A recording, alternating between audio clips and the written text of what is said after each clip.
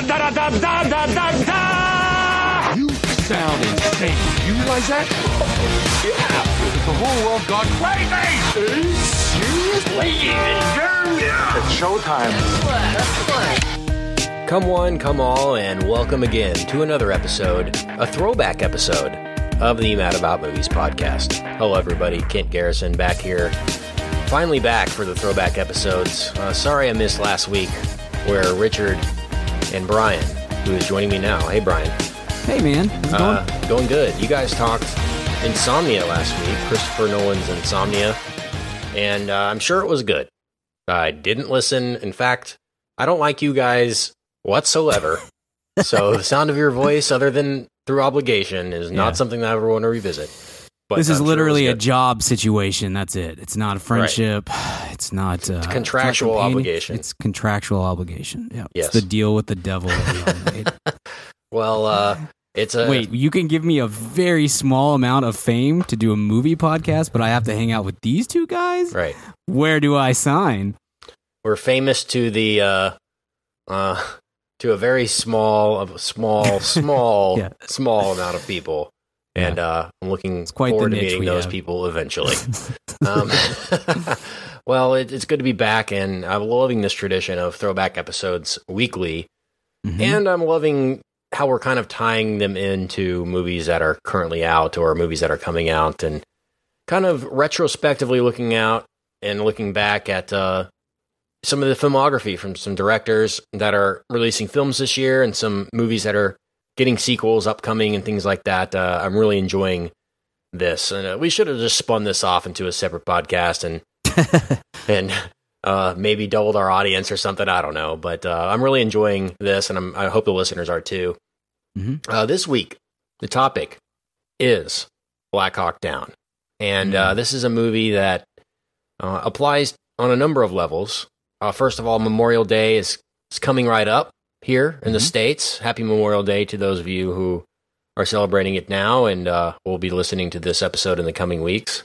And we're hoping to do one more Memorial Day related episode at the end of the month, and that's a movie that is to be announced later. So stay tuned to all of our social media.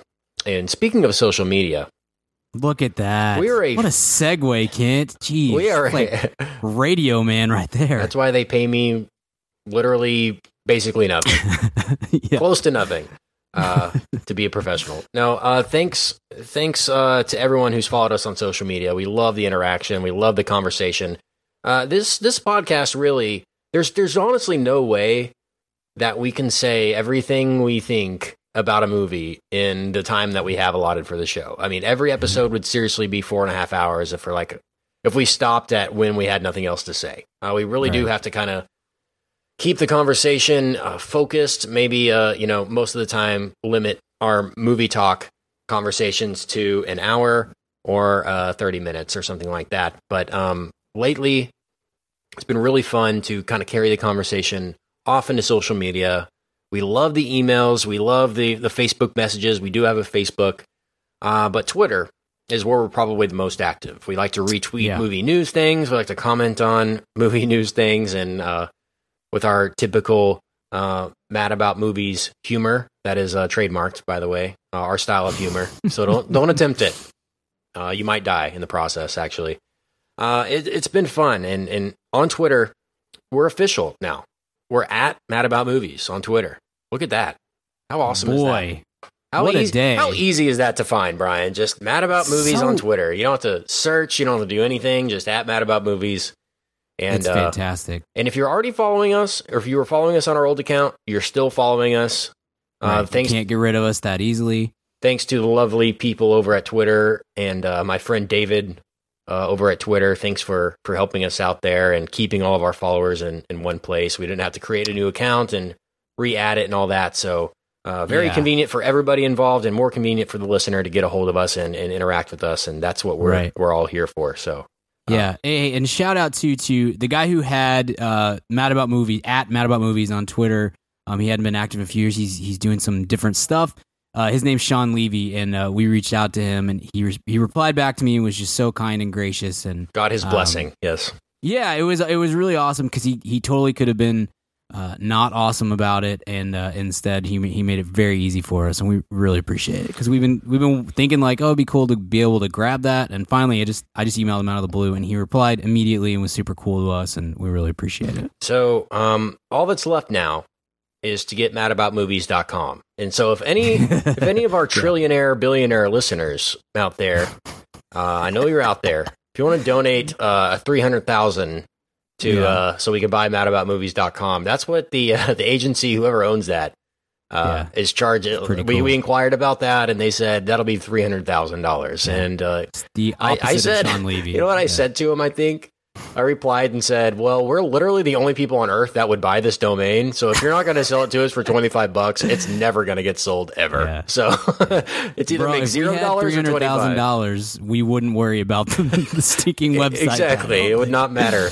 The domain would not matter. Yeah. So if you're a billionaire and you want to donate that money to us, you can. I will tell you, we will not use it for that purpose. We will just go have vacations or something. But, you could try. We could try. We'll split it evenly amongst ourselves. Put our kids through college and call it a day. It'll be great. Right. Okay. Yeah. Or I will pay off some of my remaining student loans. Right. I still wouldn't pay it all. There we go. But close. I'd get close. But every episode currently that we have, all our previous throwback episodes and regular episodes can be found at madaboutmoviespodcast.com until further notice. But Mad About Movies on Twitter, very easy. And that announcement needed to be made. Also, appreciate the people that went on our TeePublic site. And I went on our store, on our website, and purchased some awesome stickers. Brian got some delivered actually today. Very fast shipping, awesome quality, great to throw on your camera case or laptop sleeve or, whatever, your car or whatever, wherever you want to rep the Mam Fam. We really appreciate that. And those are very convenient to get. And that's a new thing, too. So if you haven't listened to our episodes lately, you didn't know about that. And that's new, too. But the conversation tonight revolves around one Ridley Scott. Ridley. Man, this guy has been kind of the bane of our existence here on the show, hasn't he, Brian? Yeah, it's been weird because I really like Ridley Scott, but we have covered 3 of his movies, I believe, on the show, and I really, really liked one of them, The Martian. That was a top 10 movie of whatever. Was that last year? I can't. Yeah. Year before? Okay. It was last year. It was 2015. 2015, as in the last full year before the last full year. So, yeah. Gosh, I used to be able to remember every release date of pretty much any movie I'd ever seen, but doing this podcast, if we've covered it on the show, it's all one big year. It's one giant year. That's totally true. That's totally true. No separation. I loved The Martian. I think we were all high on it. Maybe I was the highest. I can't remember, but I really enjoyed that a lot. We've also covered 2 other fine films that Ridley Scott has done on this show, and those would be Exodus. Was it Gods and Kings? Gods and Kings. Okay, another semicolon title needs to stop. Yeah, your favorite thing. All it needed was like a cover song, in a slow cover song in the. I think it did have one. Perfect. I think it did. Gosh, willing to bet money that it did. Hymn or something. Yeah. That movie is very, very boring and bad and the opposite of good. So I did not enjoy that movie at all.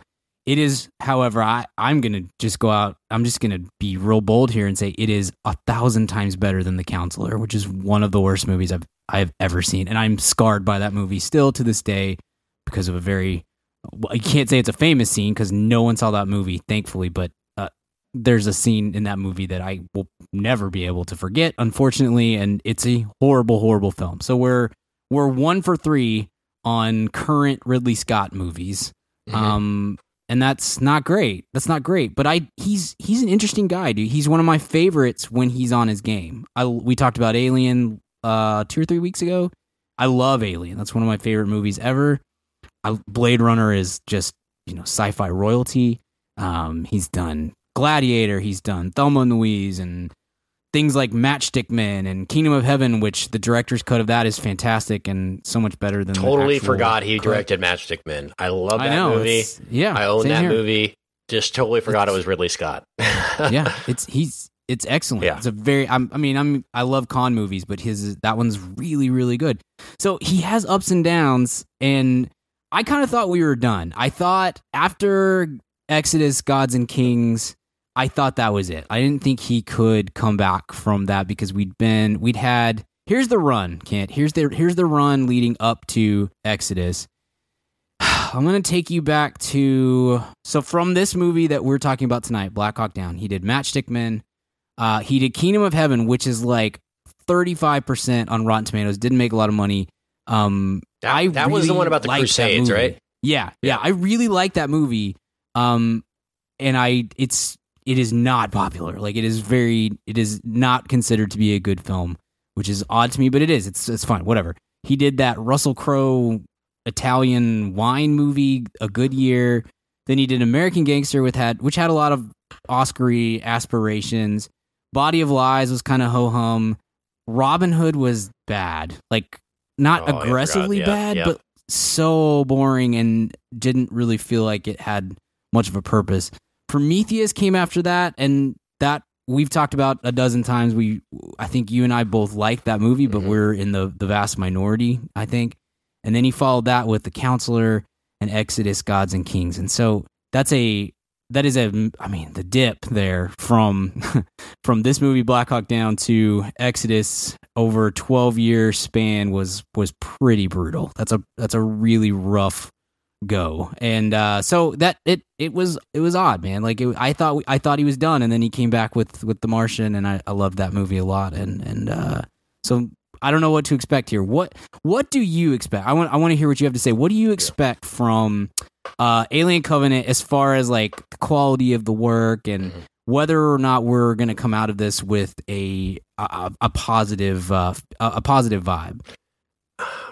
I'm just looking back at The Counselor one more time, and dude, looking at this cast.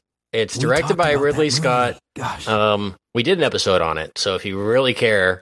You shouldn't care, but if you do, we did an episode. So the cast is, I mean, how stoked were we? Brad Pitt, Javier Bardem, Cameron Diaz, Penelope Cruz, and Michael Fassbender. You're like, okay, this is Oscar season. Like, this is going to be a you bypassed the most important member of that cast, and that was the cheetah. For some reason, it's uncredited on here. Actually, uncredited cheetah needs the credit though. Wow, what a disappointment. Maybe the most disappointing I've ever been in a movie. That was tough. But man, Alien Covenant, what do I expect? I expect him to go all in on the horror aspect of this. I expect this to just be a lot less on the smart horror and more on the jump scares, aliens flying around, scary, in your face xenomorphs, like not hiding the xenomorph like you did in Alien, like in Alien, you barely see it, but that's like, like Jaws, that's what makes it scary because you never know, you don't know where it is. It could be anywhere. And when you do see it, it's very scary. Now that they have CGI, I'm kind of scared what he's going to do with the xenomorphs and CGI. Like he's just it's going to be there all the time. It's going to be lame. I don't know. In Prometheus, the xenomorph doesn't appear until the very last scene, spoiler alert, right? And it's really scary and cool when you see it. You're like, oh, that was awesome, and then credits roll. It's like Darth Vader in Rogue One. That last moment of it, you're like, oh, that was really cool. Why did the movie have to end there? Why couldn't the whole movie be like that? And I really liked how Prometheus had the engineers as the kind of villain aspect, and I still love that aspect of Prometheus, the whole search for the origin of humanity kind of aspect of it. And we still have the face hugger, and we still have the chest burster and all that in there. So it satisfied my needs for what I look for in an Alien movie. Now, Alien Covenant, I think it's just going to be typical kind of, this is a sequel to Prometheus. So it's Prometheus 2 / Alien Covenant. And I think it's just going to be kind of overstuffed, overblown, wish it was more scaled back sequel. And I'm not sure about the cast, man. The cast really worries me. Same. I don't know how I'm going to like Danny McBride in this universe. I just don't. I don't know. I liked Bill Paxton in this universe. He had that kind of humor, kind of weirdness to it. I don't know. Isn't James Franco in it too? Yeah, he is, but like haven't even spotted him. He's not on the cast list, and he's not on the trailer. Yeah. But there's been an image that was released of the movie, and he's definitely like in it or something. Yeah. So you're wondering, are they going to bring back Your Highness in this with Danny McBride, and he's uncredited. Okay, Guy Pearce, Noomi Rapace, and James Franco are uncredited according to the IMDb, the IMDb. And so we shall see. Let me see. Is Damon Lindelof involved at all in the writing of this? I don't think so. I don't see his name in this. So we'll see. That was my cat playing the piano, by the way, if you heard that in the background. Awesome. I'm teaching her. So shout out to J. Daniel Catless. That's her new nickname. The eyes watching her at all times. She knows that. She knows better. You know what? Ridley Scott for me, and this needs to be said more. No matter how creative you are, no matter how talented you are, no matter how much experience you have, no matter how much credibility you have as a filmmaker, as a director, as a producer, as an actor, not everything works. It's just the fact of the matter. Sure. A movie can be well directed and not be a good movie. It's just, you just never know. I think there's a quote, I can't remember who said it, but I remember it from film school that it's kind of a saying in Hollywood that nobody knows anything.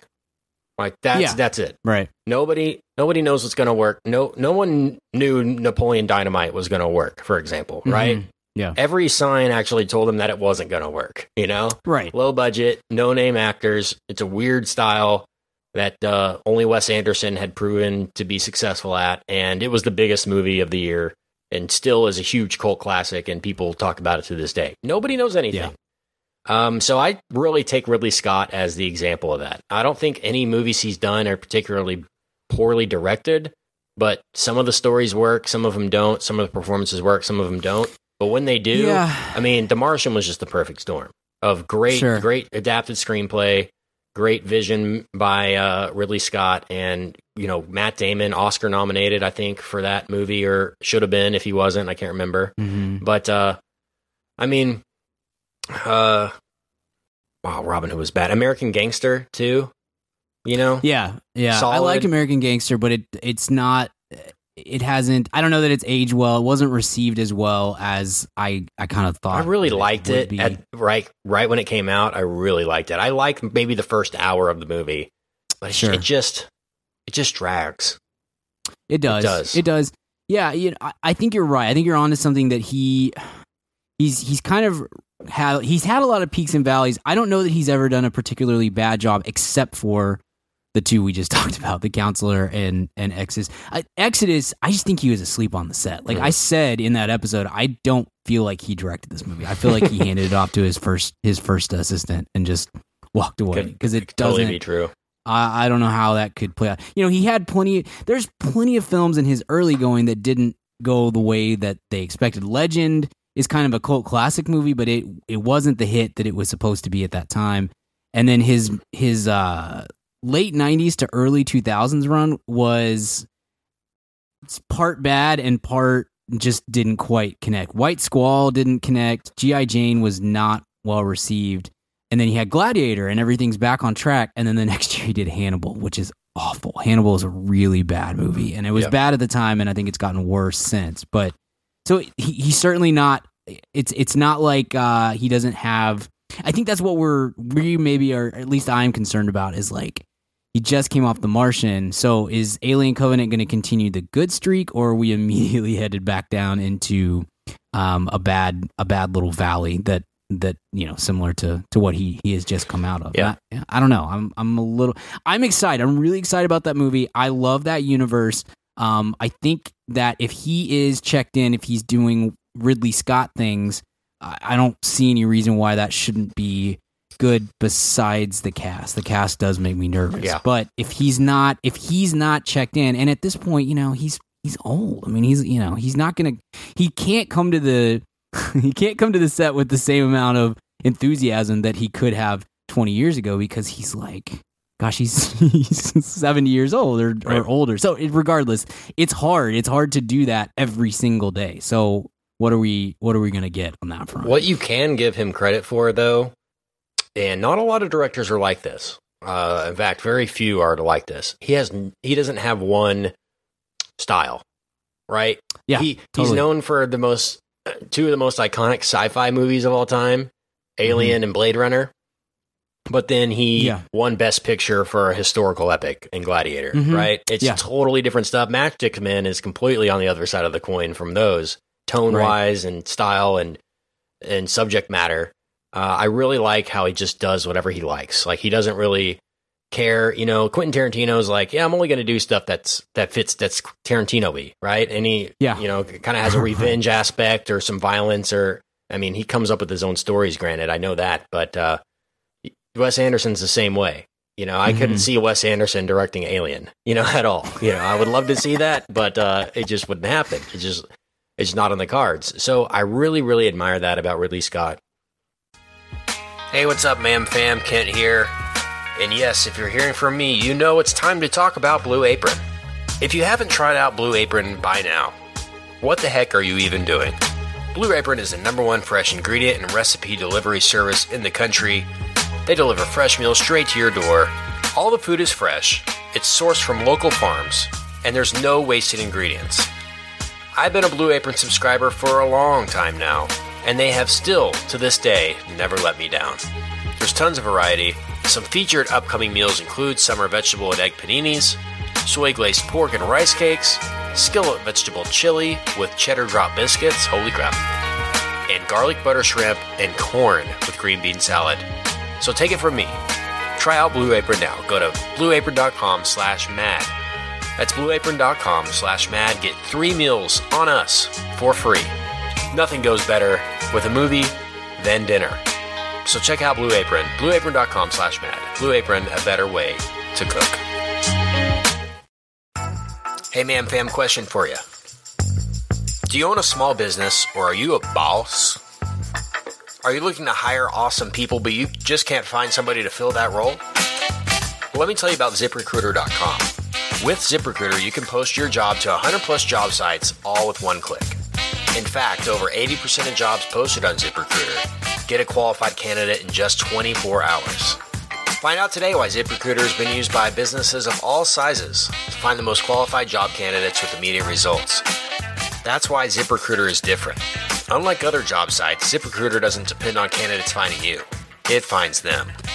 Right now, you can post your jobs for free on ZipRecruiter by going to ZipRecruiter.com/mad. That's ZipRecruiter.com/mad. One more time, try it for free. Go to ZipRecruiter.com/mad.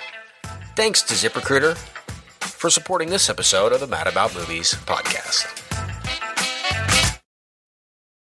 And that brings us to Black Hawk Down. 2001, this came out. Man, I just remember I was only in freshman year of high school, maybe 8th grade, maybe in 2001. And I remember just hearing about this constantly from everybody, every high school kid who had seen it. Like, this was the movie of the year that year. I feel like it was a big deal when it came out. It starred a lot of really famous people at the time, or up and comers at the time. And I just remember everyone saying how great it was. And it's kind of a movie that stuck with me just because I remember everybody talking about it from those times. And I didn't see it till, later when I was a little bit older. But man, revisiting it this week for this episode, what a really well done movie this is. And it honestly shocked me that Ridley Scott's at the helm here, considering what we know now here. I mean, it's almost impeccably or flawlessly directed in almost every way. I mean, the war is not easy to shoot, I'm sure. Make it believable, like an actual war is happening, and this is very believable. And it focuses on several aspects of war, not just the violence of war, not just the, being away from your family aspect of war. It really hits all the notes. And it's not exactly the most famous war. This is not World War II. This is not the Vietnam War. It's a very isolated incident. Right. And I think he really sheds a lot of light on that. Probably a lot of people didn't know about the Somali situation before Black Hawk Down. And so that's doing a lot of setup. It's really doing a public service for him to have made this film, and to kind of give the respect and honor that these soldiers deserved in a great way. You know, man, just going back and watching it. Remember when Josh Hartnett was like the next Tom Cruise? What happened there? He is. I've read something recently, and now I can't remember what the deal was. But he basically has retired. Like he's just not. I think he lives in like Minnesota and is just not doing this anymore, which is kind of odd. But you know, he does have some credits this next coming up year. He's got 1, 2, 3, 4, 5 things coming out in 2017. Yeah. Wow. So the last thing that he was in, besides Penny Dreadful, which was, you know, mildly successful on Showtime, it got 3 seasons. The last time he was in a movie or TV show that actually got a release was 30 Days of Night. Yeah, 2007, 30 Days of Night. So 10 years, kind of just, I don't know, biding his time or something. But yeah, you're right. This was right in the like the middle of the era of Josh Hartnett. We're coming off Pearl Harbor and and we got this. Then it's 40 Days and Nights, Hollywood Homicide, Wicker Park, Sin City, Lucky Number 11, The Black Dahlia, Resurrecting the Champ, 30 Days of Night, and then he's just gone. He's just out the door. Yep. Wow. I mean, he's the star of this, so that should tell you a lot. He's good in this too. He's really good in this. Yeah, super solid. Going through more of the cast here, Ewan McGregor, coming off of Star Wars, so he was a hot commodity at the time, and plays, I guess, an American soldier here. I don't think his accent was that convincing. I think that Orlando Bloom probably does a little bit better of a job, so that when you're trying to convince somebody of that works a little bit better. Eric Bana, too. Yeah, nothing says early aughts like Eric Bana. Am I right, dude? I love Eric Bana. He was the only part of King Arthur that I liked besides the giant snake. He's a guy that this is his first American film, by the way. And I think he's great in the role. I think he really kind of absorbs and then projects what that character is supposed to be, the Delta Force guy. Like that's a really he doesn't necessarily carry the movie because no one in this movie is asked to carry it, but those are the scenes on the rewatch that I perk up in the most. Of just like, this guy's so stinking good. I think he's legitimately good in everything that he's done, even when he's done bad movies like Hulk and Troy and trying to go through some of the other stuff. I mean, he's had kind of a weird run as of late, but I always look forward to him on Star screen, Trek. And he's solid in Star Trek. I think for me, he was the best performance in the movie. And again, it's not a movie that requires, certainly not a showy type of performance from him or really anybody else, because everybody's on screen for 12 seconds at a time, and then they've just got to react and move and stuff, and then you're kind of like, I don't even know who's on screen anymore because it's moving so fast. But every time he's there, I was like, I'm in. This guy's so good. Yeah. The movie starts out with a quote from Plato that says, only the dead have seen the end of war. And man, it's just crazy to think that right now things are happening exactly like this movie all around the world, right? Again, not a huge, I mean, it was at the time it was a big deal, but not the Great War for sure, Right. And you don't have to, there doesn't have to be the Great War for something to be as serious as this going on. Yeah. And I really like, I mean, I don't want to go too far into the end, but there are parts at the end where the mission changes, right? Things happen in war that are unexpected, right? I think Eric Bana says in the movie, we don't choose the people that fell out of the helicopter. Nobody volunteered to be the person that got shot driving the Humvee, right? Things happen to everybody, unexpected, and it's about how you react to those unexpected things and how you come together as one to overcome them. That really, at the end of the day, wins the war. That's a really effective kind of monologue he has there. And again, I hate to reference this quote again, but nobody knows anything. You go in there with a plan, and as Mike Tyson said, everybody has a plan until you get punched in the face, right?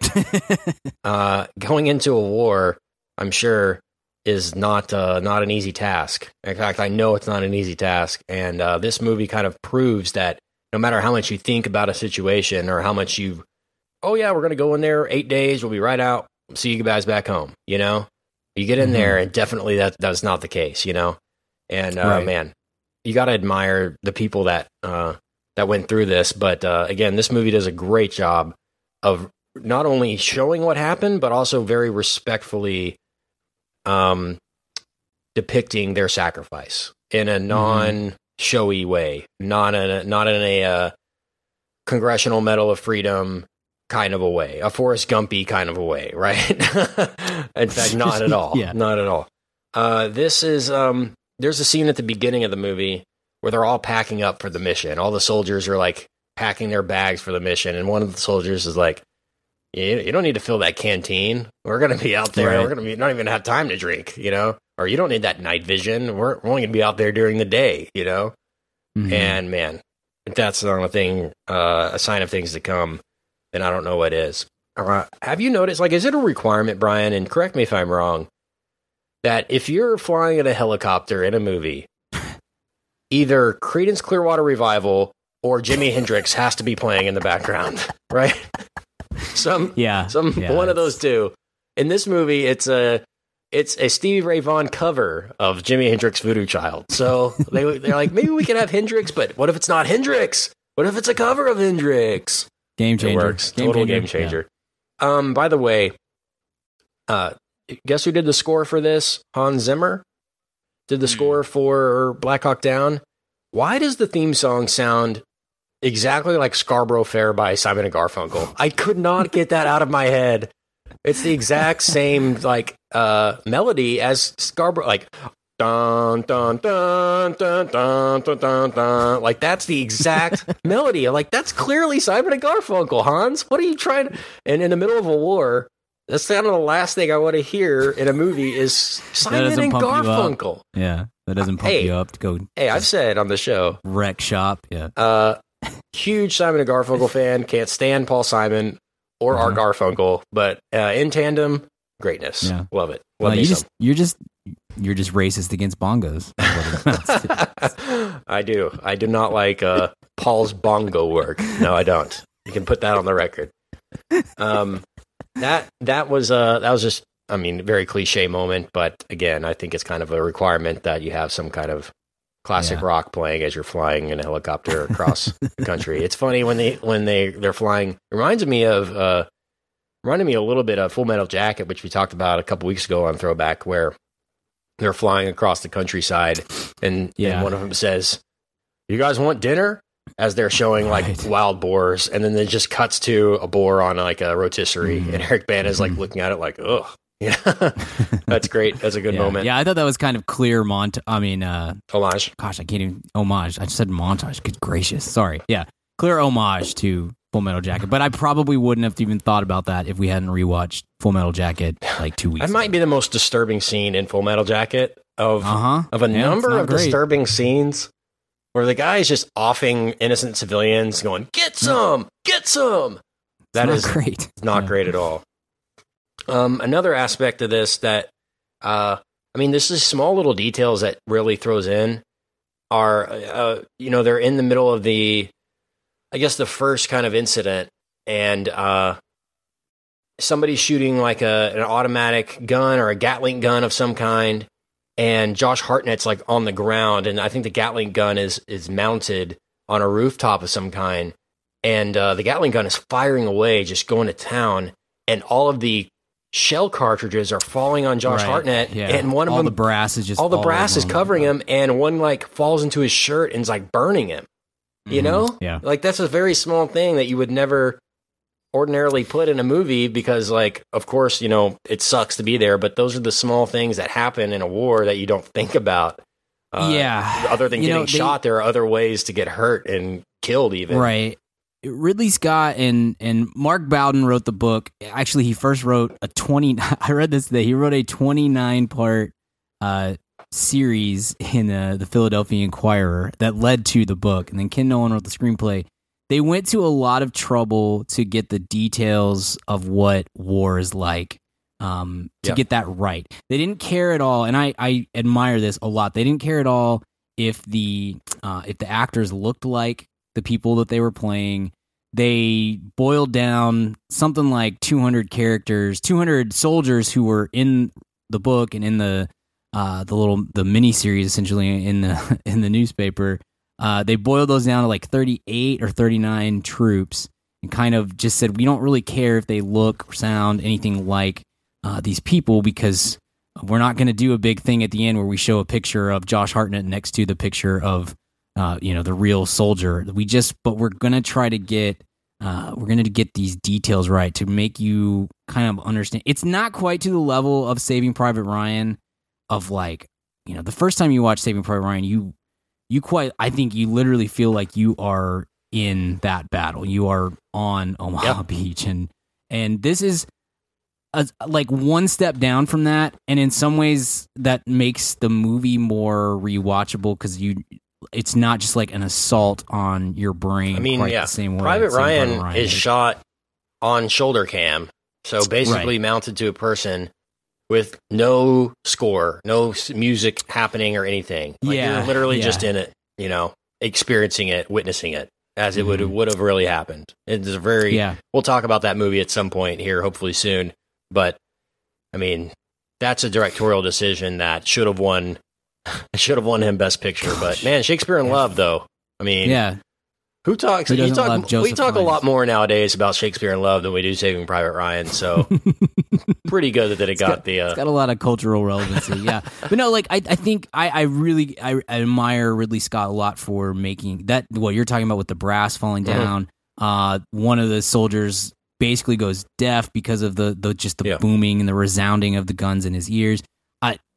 Tom Sizemore is very good in this, and that's a guy who can be really crappy in a movie if you're not careful, but he's great in this, and he personifies the kind of commanding officer who's just like, I care about all my troops, but I care about the next troop who might get shot more than I do about the guy who just did get shot. And so you get that comes through a lot, the kind of harsh reality of war, of like, this dude just got shot. Great. You have to take his place and get up there on the gun, And it's super brutal. That hit me hard when I watched this for the first time way back when. And it still kind of resonates every time I rewatch it. I'm just like, man, I don't want to go to war. This is super brutal.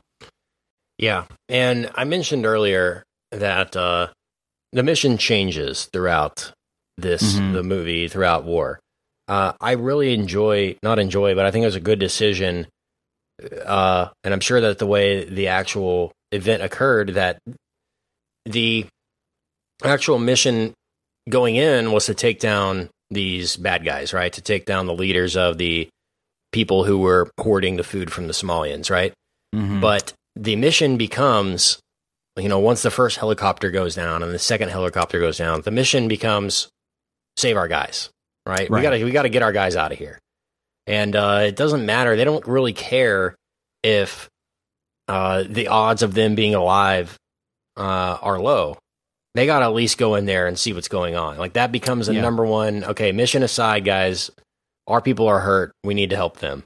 And man, that just gives me so much American pride, Yeah, that our lives of our citizens are more important than any kind of mission where we're just kind of there to help out the situation. I mean, we stick together, Yeah, and too, the movie Black Hawk Down is not it's not an overly patriotic kind of movie. Like, they're not beating you down, I don't think, anyway. Maybe if our listeners have watched this movie and are like, I just got beat down with it's not, there's not like beauty shots of flags waving, and tattered flags. It's not hitting you over the head with patriotism, and in fact, it's not very.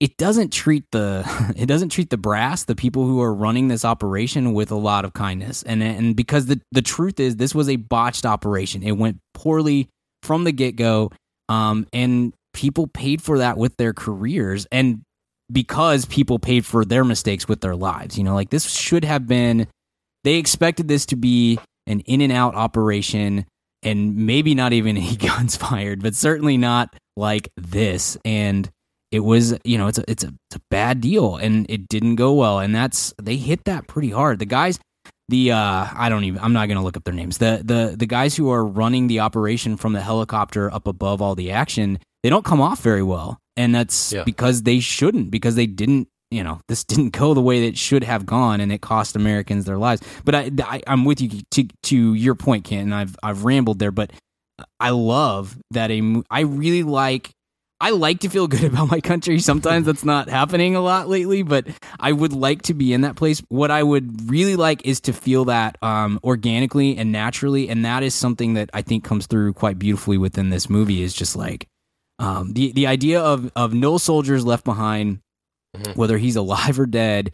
That it means something, and they maybe the best part of this movie, maybe the stroke that makes this movie as good as it is, or that they got the most right down the middle, is like imparting that to all the actors and then getting them to play that the right way on the screen, down to the one guy whose name I can't remember, who's like tries to quit at some point, doesn't want to go back out there because, you know, it is stupid in some ways to like go and try to risk more lives to go track down somebody's body, and then ultimately he gets on the bandwagon too. So I love that aspect of the film, and I love that Ridley Scott's able to do that without like you said, some slow-mo shots of the American flag waving in the battle. You know? It's just like, hey, let's skip all of that and try to make it to make it more. This is already super realistic, but let's make it organic in that way, make it genuine. Yeah, there are several moments that are gut wrenching. First of all, when one of the Humvees is driving through the town towards their goal, and the gunner just gets shot down as he's shooting, and his like dead, lifeless body falls back into the Hummer on top of everybody that's sitting in the Hummer, right? Yeah. And they're trying to, you know, they're saying we got a wounded guy, and they're like, "Is he okay? Who is it? Is he okay?" We're like, he's gone. You know, he was gone that fast, and it's just like realization of a, you know, that as that message goes across the radio waves, they cut to several soldiers just like, man, I just saw him 5 minutes ago, you know, kind of a thing, and that's tough. And another time when another Humvee is driving through the town, and they're just getting shot up from every direction, and the actual driver gets, I don't know, shot, but I think shrapnel gets in his face or broken glass, and his entire face is just covered in cuts and blood, and they have to stop the Humvee, and he says, you know, I think the general calls back to the base and says, you know, we can't make it there. We're not going to make it to the down chopper. We gotta regroup. We gotta go back. And the general says, I need your 100% honest assumption. Can you make it there? And then he turns back and looks back, and everybody's like basically dead in the car, except for the driver who can't see a thing. And he's like, I can't see crap, Sarge. And he's like, negative, need to go back. You know, oh, that's so tough to watch. Another scene is where a guy's basically cut in half. Yeah. And they go to check on him, and he says, you know, tell my kids I'll be okay. And the soldier knows he can't tell his kids that, you know, because it's not true. Oh, that's really tough too. And man, the most squirmish part of the film is when the femoral artery ruptures, and he's out of morphine and IVs, and he has to save this guy's life. I mean, it's his job as a medic to save this guy's life at all costs, you know. Yeah. And you know, they pin him down. He's like, all right, now you hold open the wound. You hold his hand so he doesn't go crazy. And I'm going to stick my hand in there and grab the femoral artery, because it had gotten sucked up into his like pelvis, basically, from his leg to his pelvis. He had to go in there and grab it, and so he can pinch it off so it would stop bleeding. I mean, oh my Lord. You know, I can't imagine that. I can't comprehend anything close to that ever happening in my life or to anyone, but to know that it does happen regularly, and that there are people out there that volunteer to do it for us is incredible. Mm-hmm. So, I mean, it just gives me the goosebumps thinking about how happy and proud I am of those people and how much I respect them and how much respect they deserve. So that's tough as well. But what are some kind of patriotic moments for you in this film? Again, it's not overly patriotic, but makes you proud. Yeah.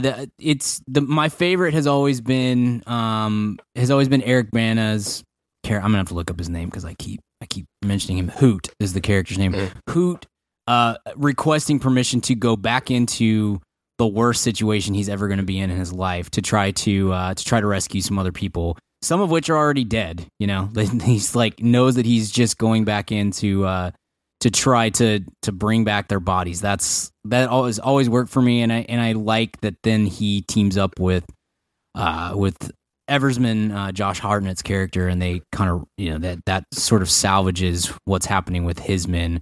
But just that he is like, we can't find a way to get the Humvee in. It's going to take a while to get around. We'll just kind of drive. And he's just like, you know what? Just stop the Humvee. I'm going in. I'm just going to go do this thing. It's pretty awesome. And he delivers that. It's the way he does it. And I think this is what I really like about it. And it plays to the whole idea that the patriotism within this movie is not, overbearing and beating you over the head with it. He does it. He says that in such a matter-of-fact way. It's not a commanding or showy, like super dramatic kind of way of like, I've got to get in there and save those men or anything like that. He just says, stop the Hummer, I'm getting out. And it's just like, and it's like, there's no question about what he's about to do. And it's really, I don't know. I've always really liked that sequence a lot. And this is probably, the 10th time that I've watched the movie, and it hit me again of like, man, that's so cool. The choice of how to deliver that is awesome. I agree. Man, there's a lot to take in with this one. I mean, it's nonstop. There's the moment that kind of gets me too is I think they're at Mission Control or wherever, and they say, "Sir, the entire town is on them," and it cuts back to one of the soldiers, I guess, in a down chopper or Humvee, and you look around, and every citizen in the town is shooting at him. Right? It's basically one troop against an entire city of people because everybody has a gun and everybody's trying to kill them. I mean, it's harrowing to watch and witness, and I'm sure that's how it really was. But man, the fact that they were armed like they were too, the Somalians, is it's crazy to think about. But okay, what else we got here? There's a scene where the warlord, who does he capture? Which person does he capture? Is it Sizemore? It's Ron Eldard, who's one of my favorite, like, no one knows who he is character actors. I really like his Durant. Durant, that's it. Chopper pilot. That's when they're flying the helicopter around and saying, Durant, we will find you. We're not leaving till we find you. When he's in there and the warlord says, or offers him a smoke, and he says no, and then he says, oh yeah, I forgot, Americans don't smoke anymore. Americans live long, dull, uninteresting lives.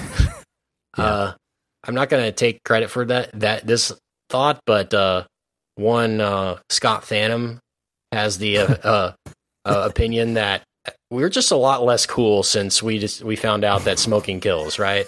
Everyone was just chilling, smoking cigarettes, hanging out, listening to Sinatra, and then we all became really uptight after we gave up smoking as a society.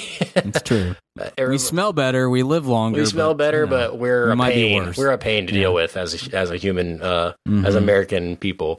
That just reminded me of his kind of synopsis on smoking needs to make a resurgence in the American. Oh, we got e-cigs and vaping though, so it kind of has. Okay, any other thoughts on this? I love how it's shot too. I know we mentioned that a little bit, but it's a kind of a combination of putting it on the tripod, putting it on the dolly, and the aerial shots and the kind of point of view right in the middle of the action stuff. I love the colors of this movie. The color contrast is very contrasty. A lot of bright colors, a lot of green in the movie, a lot of green and red. there's another scene, I can't remember who it was again, but when they're in the actual medic tent and they just look down and see a pool of blood forming, and he goes down with a towel and starts like wiping up the blood. That's another pretty iconic image in the movie too, where he's like coming to the realization, like, oh my gosh, I'm wiping up this man's pool of blood on the ground. Right. You know, that's another little detail that Ridley threw in there.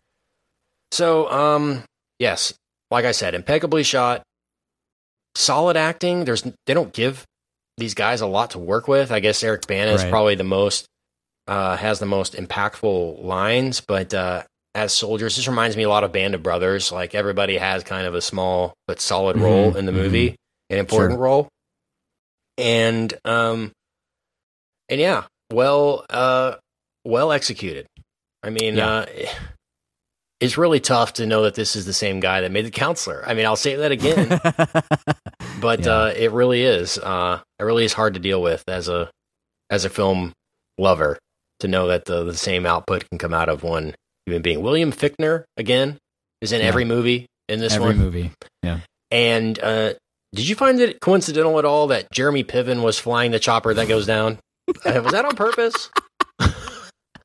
I know that's horrible. He was going to let him live, but then he saw some entourage, and he's like, no, we got to get this guy He's like, off.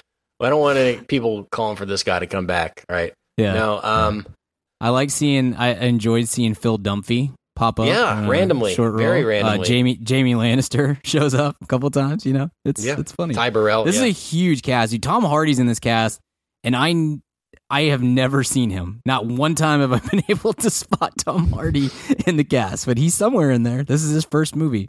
Ewan Gruffold. Yeah. The best seizure. Mr. Fantastic we've ever witnessed. Literally is. Yeah. Well, by default, but sure. Yeah.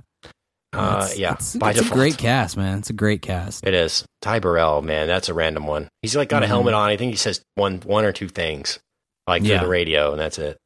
As Wilkinson. Yeah. Then he sells him a house. That's cool. That's fine.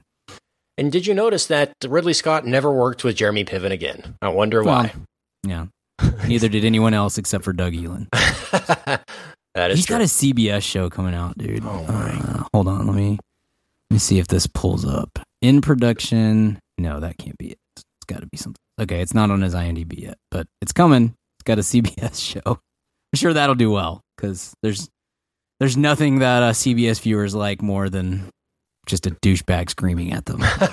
So. My favorite character in Black Hawk Down, Sam Shepard as Garrison, of course. For obvious reasons. Look at that. Yeah, look at that. Your uncle Garrison. Yeah. Yep. I love Sam Shepard. Walt. He's great in every movie he's ever done. This is no exception.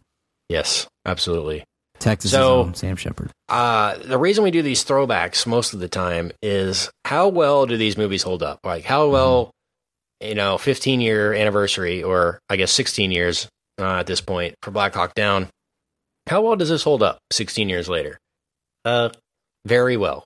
Very solidly well. It makes me wonder why Ridley Scott doesn't focus more on these types of stories and do more war movies. Maybe they take so much out of you as a filmmaker to do. He actually is doing one next. It says after Alien Covenant, called Battle of Britain, which is about the Battle of Britain. Okay. So we'll see what that has to do with or how that works. But I mean, he's a very strong director with this kind of subject matter. I would like to see him do a World War II or World War I movie at some point. I think he could really do some good stuff with that. He definitely has the vision for it. So it's just a little confusing. Like, why make Black Hawk Down and then do Robin Hood? Like, it's just very like, did we need Robin Hood? We nobody needed that. Tell a story that we need. I was stoked for Robin Hood when it came out, and then it's as soon as it started, I was just like, is this what we're doing? Like, this is so boring. I don't understand why we need to do this movie. If you don't have an interesting way to do it, or like some new take on it, then just leave it alone. We don't. I forgot Oscar Isaac was in. I know. Was in Robin Hood. I rewatched that 2 or 3 years ago. It was on like Stars or something when I had a free weekend, and I was like, maybe this is better than I remembered it, and it's not. It's really not. It's just kind of he's an odd director, man. My theory, my working theory has continues to be when he's locked in, when he's totally checked into whatever he's doing, then he's great. Maybe he's kind of like Michael Caine in a way of like The Counselor and Exodus are just like, hey man, I got that money. So I don't know. It's odd to see that the guy still has a fastball, which The Martian totally proved. And even Prometheus is solid, even if it kind of missed some of the marks. But that he still can do that, but he also did The Counselor. I don't know. It's an odd thing. What would you grade this as, man? I would grade this as an A. It's just it's all the marks. It's harrowing. It's visceral. It holds up, and it really makes you think about and respect the people that were involved in this incident. And that's all I really ask for out of these kinds of movies. So, yeah, I'm with you. It's an A for me. My only real complaint with it is that there's a little bit too much foreshadowing or too heavy foreshadowing for me. You kind of mentioned like, oh, you won't need your water, and then that guy really needs his water, and oh, you don't need that back plate of armor, and then that guy gets shot in the back and stuff like that, where you're just like, okay, once or twice is fine, but once we got into 6, 7, 8 times where it's like, oh, I really wish I had my night vision goggles, things like that, I felt like that was a little heavy. And there's a few moments within the action. I think this is a very well shot movie, as you mentioned, and I totally agree with you, but there are some moments within the fray that you're just like, I can't really tell what's going on here. This is a little too, it's partly because they're all wearing helmets and there's dust everywhere and on all that sort of stuff. But maybe I would like to have that tightened up a little bit. But these are very minor complaints. This has always been an A to me, and is one that I think of whenever I think of if somebody asks me like, what's the best war movies ever? This is something that is always going to be involved in that conversation for me. For sure. Okay, so that does it for Black Hawk Down. We'll next be talking about Ridley Scott next week when we talk Alien Covenant. Yay. And until then, Brian, where can we find you on the internet? You can find me on the Twitter at bgill12, and you can find my writing. I had a new piece that I put up late today, so if you didn't see that, you can go check it out, a little eulogy of Powers Booth at madaboutmoviespodcast.com. Kent, where can we find you? You can find me on Twitter, Instagram, Snapchat at Kent Garrison. Feel free to add me, follow along. We love the interaction. Again, Mad About Movies on Twitter. Hit us up and subscribe on iTunes. Leave us 5 stars. Tell a friend. We love that. But until next week, we'll see you at the cinema. Goodbye. Goodbye. Hey, baby, I hear the blues are calling. Tossed salads and scrambled eggs. And maybe I seem a bit confused. Yeah, maybe, but I got you pegged. But I don't know what to do with those tossed salads and scrambled eggs. They're calling again. Scrambled eggs all over my face. They're making me yah-yah. Tossed salads and scrambled eggs. They're calling again.